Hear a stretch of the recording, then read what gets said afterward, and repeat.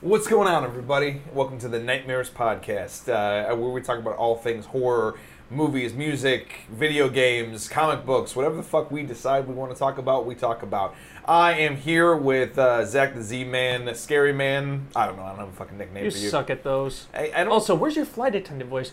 You gotta introduce us, Welcome to the Nightmares Podcast, This is a mini cast, Zach. We don't have time We don't have time for your bullshit. Anyway, Oh. I'm also with here over at the booth with Brandon and Colin. Hello. Awesome. So we are doing a quick mini cast. We're going to discuss our favorite horror movie intros or opening scenes, whatever we want to talk about, and then more importantly, why? Why do we like them so much? So that being said, I am going to, because he pissed me off because he was giving me a hard time about my nicknames. Zach, you get to go first. No. Yes. No. Yes. No. Yes. Make me. All right. My favorite horror movie intro is I would have to say Freddy vs. Jason. Oh, that's a good one, actually. That's Yeah. a really good one. That's funny because that was actually on my short list of ones for me to choose from. Oh, really? Yeah. Nice. I'm kind of Like- curious to know what your reasons are. So I remember that one just being because I remember going to see that movie. That was one of the first big horror movies I saw in theaters. And I was just like, because it starts out, because I would say that's more of a Freddy movie than it is a Jason movie. Despite the fact that Freddy gets one kill. Fucking exactly.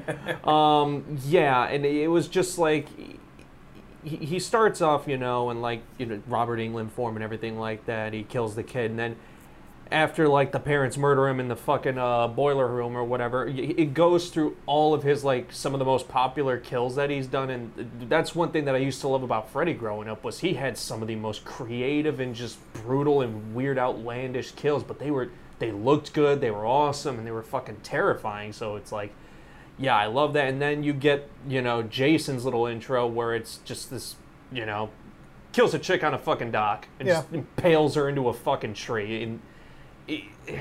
And also, it was just a very special movie for me because that was also the first big crossover movie I remember. You got the Universal Monster movies, but Same whatever. here. This was That's a generations before us. exactly. This was Freddy versus fucking Jason. Yep.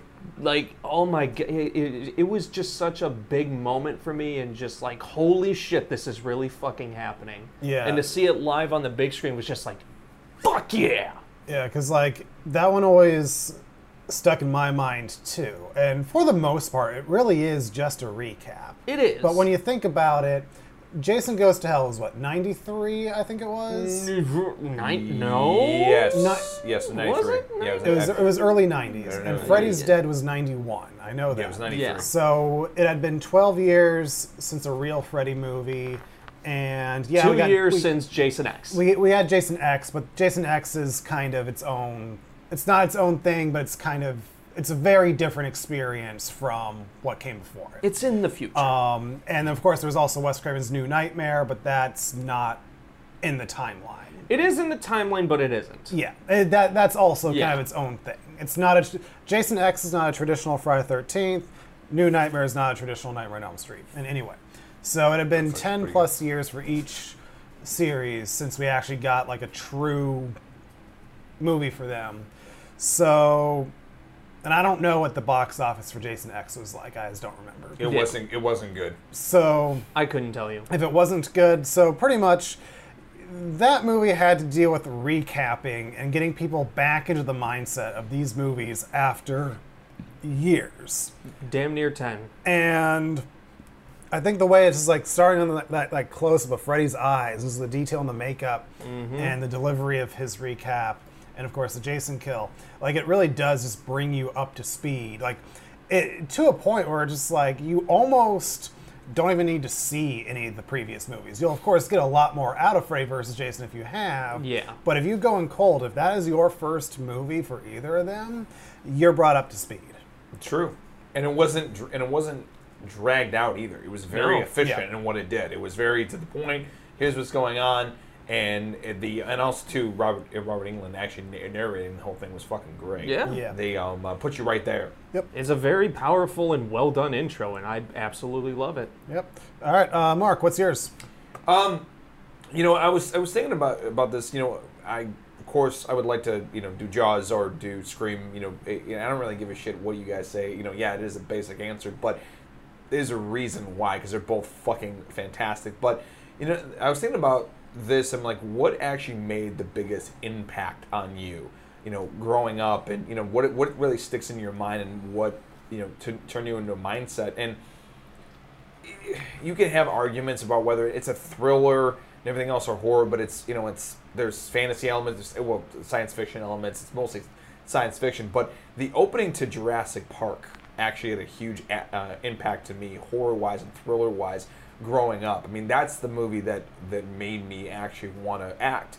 I actually, it was funny, I was actually smart enough to realize, I would pretend to be in Jurassic Park. I'm like, I want to be in Jurassic Park. I was like, oh, wait a minute. No, if I was actually in Jurassic Park, I could die. But I think what I want to do is I want to pretend that I'm in Jurassic Park. And my dad was like, yeah, that's called acting, son. It was the first time anybody ever told me what that was. But it was that specific opening scene that's done so fucking well.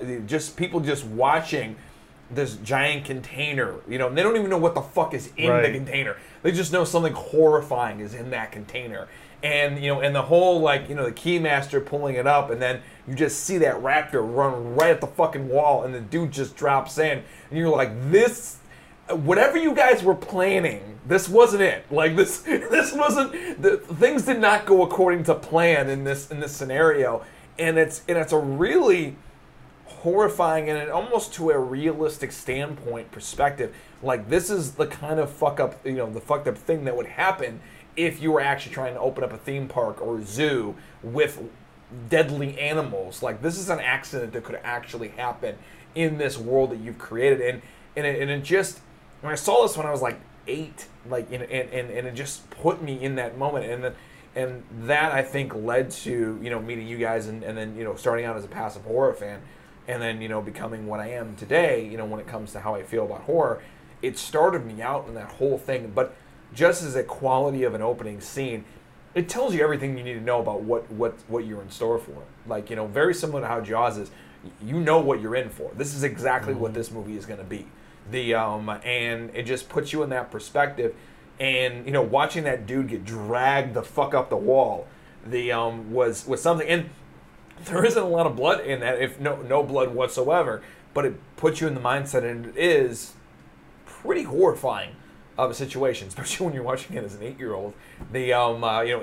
It's really quite something. But it's also Steven Spielberg. He gets you in that mode. He gets you in that, and he has no problem with using horror to get his point across. He isn't a horror director, but he gets his fucking point across by using horror. Mm-hmm. I know that I'm not the only one that's a fan of that movie. It's a great movie. And it has a lot of great thriller horror elements, and that's definitely one of my favorites. Of course, Scream, Jaws is great, but that's the one that had the biggest impact on me growing up, and that's the one that I'll probably always remember. Yep. I'll always remember that opening too, especially what's his face continuously shouting "Shooter!" Yeah. Is one of my favorite characters. It really sucked when he got killed. Muldoon. Thank you, Colin. I was totally blanking on his name. Just literally, they're all fast-ended, and he just walks up up the stairs. They should all be eliminated. Right. They should all fucking die. They're demons. That movie as a whole is, the horror elements and the horror backbone that's in it. It just works. The dinosaurs aren't even in the film for that long at all. Maybe under 10 minutes of screen time, I think. Yeah, that's funny how it's kind of like Hannibal Lecter in Silence of the Lambs. He's in that movie a lot less than you think. Same thing with Jaws. They created that fucking shark with barrels, and that was largely part because it didn't work. They couldn't show more. That's kind of a whole other topic, but kind of the double-edged sword of CG today, where it's you can show everything. So some people do, and that's usually when you get schlock. # Sky Sharks. Yeah.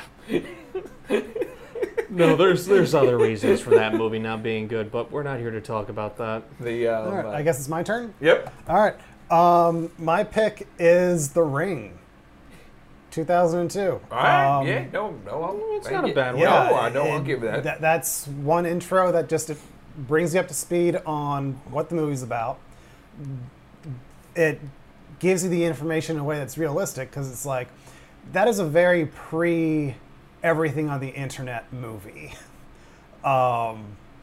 Internet existed, of course, but it's of course a completely different era than we're in now, where it's just like memes are shared in the course of how long does it take for a meme to get around? So The Ring just very much has that feeling, just like back when everything was like kind of secondhand knowledge, where it's like, oh yeah, I heard this urban legend from a friend who heard it from their friend who heard it from their friend, because like they're talking about the killer videotape, and of course the one girl had watched the videotape, and it's of course her 7th day, and it ends with, you know, a brief glimpse at what you're going to get later on in the movie. But yeah, it just set up the tone so well, and it's almost like its own little mini movie on its own. Like you can just cut off the rest of the movie, have that intro, and you got an excellent short film. That's a fair point. Yeah, that's a fair point. And yeah, just something about that whole secondhand urban legend thing has just always felt real to me. Which I think is one of the reasons why creepypasta is so popular. Yeah. Absolutely. Because it's like, is it true or not? And that's what's intriguing. Yeah, and you know what? And also, too, I think more importantly is, and I just didn't think about this really until just now, but like if you really think about it, The Ring was like this last gasp of air when it came before the internet and digital age. I mean, it was the last kind of round of the blockbuster age and the VHS age, and like, you know, that ritual of going to the blockbuster and picking up the VHS. You know, DVDs were out, but they weren't quite, you know, they weren't really that popular. It was at the height of its power, but right at the end of its reign. Yeah. Like, you know, and that was the interesting part about all this is it was the last breath of that. Basically, all of that. It's the last breath of the VHS. It's the last gasp breath of the home video experience of getting the VHS. The last gasp of, you know, information being shared secondhand and through multiple people. It was the last time that was ever really a thing, and then the internet kind of, you know, blew up. I mean, it was the end. It really was the end of that whole time period. And and kudos to the two actresses in that scene too, because let's face it, their job in that movie is to basically give us exposition. Yeah. In the hands of lesser actors, it could have been just very hammy, but it's like I said, everything felt real. They felt like teenage girls, one of them spending the night at the other's house, talking about this urban legend. Night ends badly. And it just I've always loved that intro. I think it is a perfect intro for a horror movie. Sorry. To piggyback off what you were saying, Mark, can I mention other YouTube channels? Sure. So of course. There's one YouTube channel I like called Fanboy Flicks. It's called Weird Movies with Mark now, but he did a recap of the latest, I think, Rings. Yep. Or the remake, whatever. It's the one with the plane, right? At the beginning, yeah. And so he was talking basically just what you said was like there's something creepy about a cursed videotape or a cursed reel of footage. But a digital file, no. And so it loses that, I guess you could call it a gimmick, but not really a gimmick, it's part of the story. Yeah. But there's that mysterious things, like it's something physical and that you can destroy. Whereas like a digital file, it's just memory. Yeah. It doesn't really exist. Holding the cursed videotape in your hands would definitely have more weight on how you feel. Like if you're that character actually holding that tape, you're probably more into the whole, okay, is this real? Yeah. Is this not? And then you watch it, but then of course it's just like somebody sends you an email attachment. Just don't open it.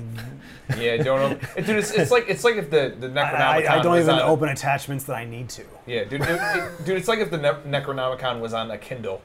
It just really wouldn't have the idea, Mark. Sorry, but it just wouldn't have that fucking effect to it. Like, you know, it would just you go, what the hell is this? like your little kid handing you a tablet, you're like, ah! You turn just off. digitized the Necronomicon. Yeah, What the fuck? dude, you ask your 5-year-old where they learned Latin. It removes that space. And by the way, like speaking of that, and by the way, that's one of the biggest reasons why I think, and its problem has been so over fucking parodied, but why the opening of Scream works so fucking well is because they were adapting technology that was so generation specific at that time, as a mixture of landline and also too, like, you had a wireless home phone. She was literally running from window to window. You couldn't do that. Like you couldn't do that. She was self-contained within the home, Right. but she was still mobile. That's a very specific, like, and we all know that time. Where you're not courted, but you can't. You got to stay in the radius of the house. So what you're saying is you want us to remake Scream, but in the 1970s with rotary phones. No, because that's good. pretty much when a stranger calls. But and then using a cell phone, that dude could be anywhere. And it's almost like a new technology versus old technology, but they were both existing at the same time. And they did kind of bring that into Scream 2 a little bit, because wasn't Randy on a cell phone during his? Yes, he was. I mean, but it was that whole thing of especially that when we're talking about opening scenes, it's the new technology and the old technology kind of duking it out in this whole scenario. But again, though, that's very time specific. It's very generation specific. It's very in that field. Same with The Ring. Yeah. Like the Ring came out 5 years after DVD, because DVDs came out in 97. Yep. The Ring was 02. The Ringu, the Japanese original, was 98. But yeah, so 2002, 5 years into DVD. DVD is not even mentioned in the movie. It's all about that VHS tape. Man. Absolutely. Which, by the way, is a perfectly appropriate conversation in 2002. Like people still had the VHSs at that time. So you have a real specific point of it. But that being said, I don't want to get too deep in it because I want to hear Colin's one. I definitely want to hear his thing on this. So it may have been hinted by what I'm wearing, and I don't know if it's a cheat or not, but I'm going to go with Ghostbusters. That's a good. I'll accept it. That's a good opening scene, actually. Because that's a really good also, opening. like, kind of opposite of really what an intro should do is kind of tell you what you're going in for. It does that, but in a different kind of way, because if I remember correctly, there's no dialogue at all. It's just a librarian doing her job and screaming. You don't even see the ghost. Yep. And then it just cuts to Venkman being a dick. Yeah. And so I guess if you include that part, it's like, okay, something scary and then punchline kind of thing. But it's done so seriously, and it's like you would be scared if you were in her position too. You're just going about, you don't know what's Shit going is on. flying behind her and everything else. Right. And again, you don't see the monster, you see it later. Yeah. But even that part is funny too, because like, oh, just a nice old lady. Go get her, Ray. Get her. Get her, Ray. Is that what you got? Yeah. It's like, go get her, Ray. This isn't like that time when you try to drill, right, take a drill in your own head. Drill a hole that in would have his- worked if you wouldn't have stopped me. So, I think that's just such a memorable opening scene, especially, I mean, I guess the common thing is just the cold open. Yeah. There are a lot of movies that kind of start with the credits, maybe establishing shots and everything, but no, this goes right into it, and you don't know what's going on, and so it's just a nice way they set up the fundamental horror of ghosts, but then the busting aspect is what makes it so charming and just unforgettable. I think there's even though the ratio is definitely more geared towards comedy for Ghostbusters. Well, Ghostbusters, yeah, especially given the cast. Oh, yeah. Are all Second City people. Ghostbusters to me is really one of the perfect horror comedies. Yeah. Oh, it's up there, and I think too from the standpoint of a lot of successful successful comedies and then even some successful dramas, the when you do the inverse, Right. the you get a lot of success. A lot of really really successful, because Ghostbusters, it starts out as a horror movie, and then like an audience is like, oh well, it's going to be this movie, and then immediately goes into them busting each other's balls, and you're like, oh well, it's that kind of movie. Yeah. I've seen it done effectively there, and the most effective I've ever seen it was in Guardians of the Galaxy. Because I saw the air get sucked out of an audience so quickly. Literally the whole audience is all laughing and having a good time, and then that fucking opening scene comes up with the mom in the hospital who has cancer, and then just the whole air just gets sucked out of the fucking room, and you can hear a pin drop. But didn't that happen first? Yes, it did. That's the opening scene. Right? Yeah. That's the opening scene, but that, to me, that opening scene made the movie. It made the laughs better. It made all those emotions that you felt in that opening scene gave legitimacy to the character. So when he's fucking singing and acting like an idiot, and singing into a reptile, right? You go, oh, I actually like this guy, because you've already had an emotional establishment with them. And when you do the opposite of what the movie is, expecting it to do, when you have a wacky comedy with, Dan Aykroyd and Harold Ramis and Bill Murray, and you go, oh, I'm in for that, but then you started out with, something scary. Right. You've now set a tone that keeps the audience on their toes, and it makes it much kind more of calibrates the audience to, or over calibrates to the movie's benefit, in the sense that, like, you start with such a sad scene like Guardians, and it's like your mind, people want to feel comfortable, equilibrium. They don't want to be sad or all the time. So when you have such a downer, you want to laugh. Yeah. So exactly. it basically, just like you said, like a vacuum, what happens when you open the door, you get air coming in. And that's what it was. Exactly. And I think that's, what, opening scenes are, especially in any genre, but especially in horror, if you don't establish it right away, whatever, you're going for in this movie, it's going to be hard to fucking catch up. That's, I'll kind of make this my last point before we go into final thoughts here. So this will kind of be my final thought. But what you just said reminds me of a movie called Late Phases. It's a werewolf movie that came out in like 2014 about this blind veteran who moves into a retirement community. A werewolf kills his dog, and pretty much the movie is like him taking the whole next month before the next full moon to get his revenge on the werewolf. Wow. Excellent movie. And I was listening to the director's commentary once, and the movie begins on the main character at his wife's grave. And he said originally, in the original script, the screenplay began with a werewolf attack to set up that it's the standard horror movie opening. But then the director's like, this werewolf attack at the beginning has really nothing to do with anything else in the movie.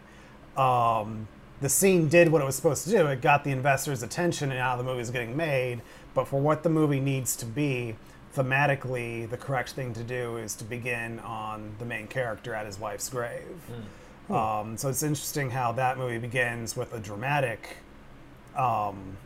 intro, and then it really doesn't introduce the horror element until quite a bit later in. True. Final Girl, Zach.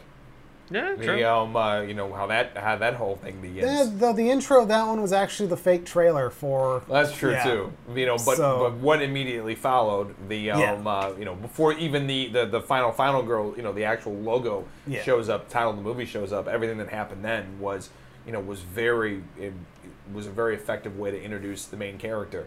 And Did you say? Sorry, I just want to make sure. Did you say final phase? Did I say late phases? Late Phases, Yep. Also known as Night of the Wolf. Okay. Yeah, 2014. Excellent movie. Oh, I see. Yep. Absolutely. Yeah. So Zach, final thoughts? Squirrels. Hey, what else is new? The guys. That was my final thought. So Fair enough. Colin? I'll just reiterate that. Yeah, I think sometimes intros can be overlooked, and similar to how the ending of a film does matter. They can be bookends. You can have a whole bunch of things happening in the beginning, but I think actually the beginning is you could argue is the most important part of the film, because if you don't get people to give them a reason to watch it, then they're not going to watch it. And if you, similar to, I'm not going to go down too far, but like someone with the modern trailers, I don't like the ones that basically give you synopsis of the whole thing. And it's just like, okay, then why do I watch the film? I just saw a 2-minute version of it. So I like the ones where it's like, it gives you just a taste, and then, you know, a little sample. And then, you know, you don't have Baskin Robbins give you full pint-sized samples of ice cream for free. So, yeah, I'll just say that I think intros are very important and sometimes overlooked. Absolutely. No, I 100% agree. I think that if you don't have a good intro, you're going to be working the entire movie to try to get the audience to give a shit. So that's one of the most important things. So, ready for me to take us out? Yeah, take us out. All right. Thank you for listening to this episode of the Nightmares Podcast. Do you have a favorite horror movie intro? Let us know in the comments. You can also check out all of our earlier podcasts wherever podcasts are available. And also be sure to check us out on all of our social media at Midwest Horror Network on YouTube, Instagram, Facebook, and Slasher. And of course, if you are listening to this on Spotify, make sure you press that little follow button so you'll be notified every time we drop a new Nightmares podcast. Also, too, if you are watching this on YouTube, if you could be so awesome to stab that like button, smash that subscribe, and click that little dingy bell to be notified every time we drop amazing content right here on MHN. Thank you so much, and we will see you next time on the Nightmares podcast.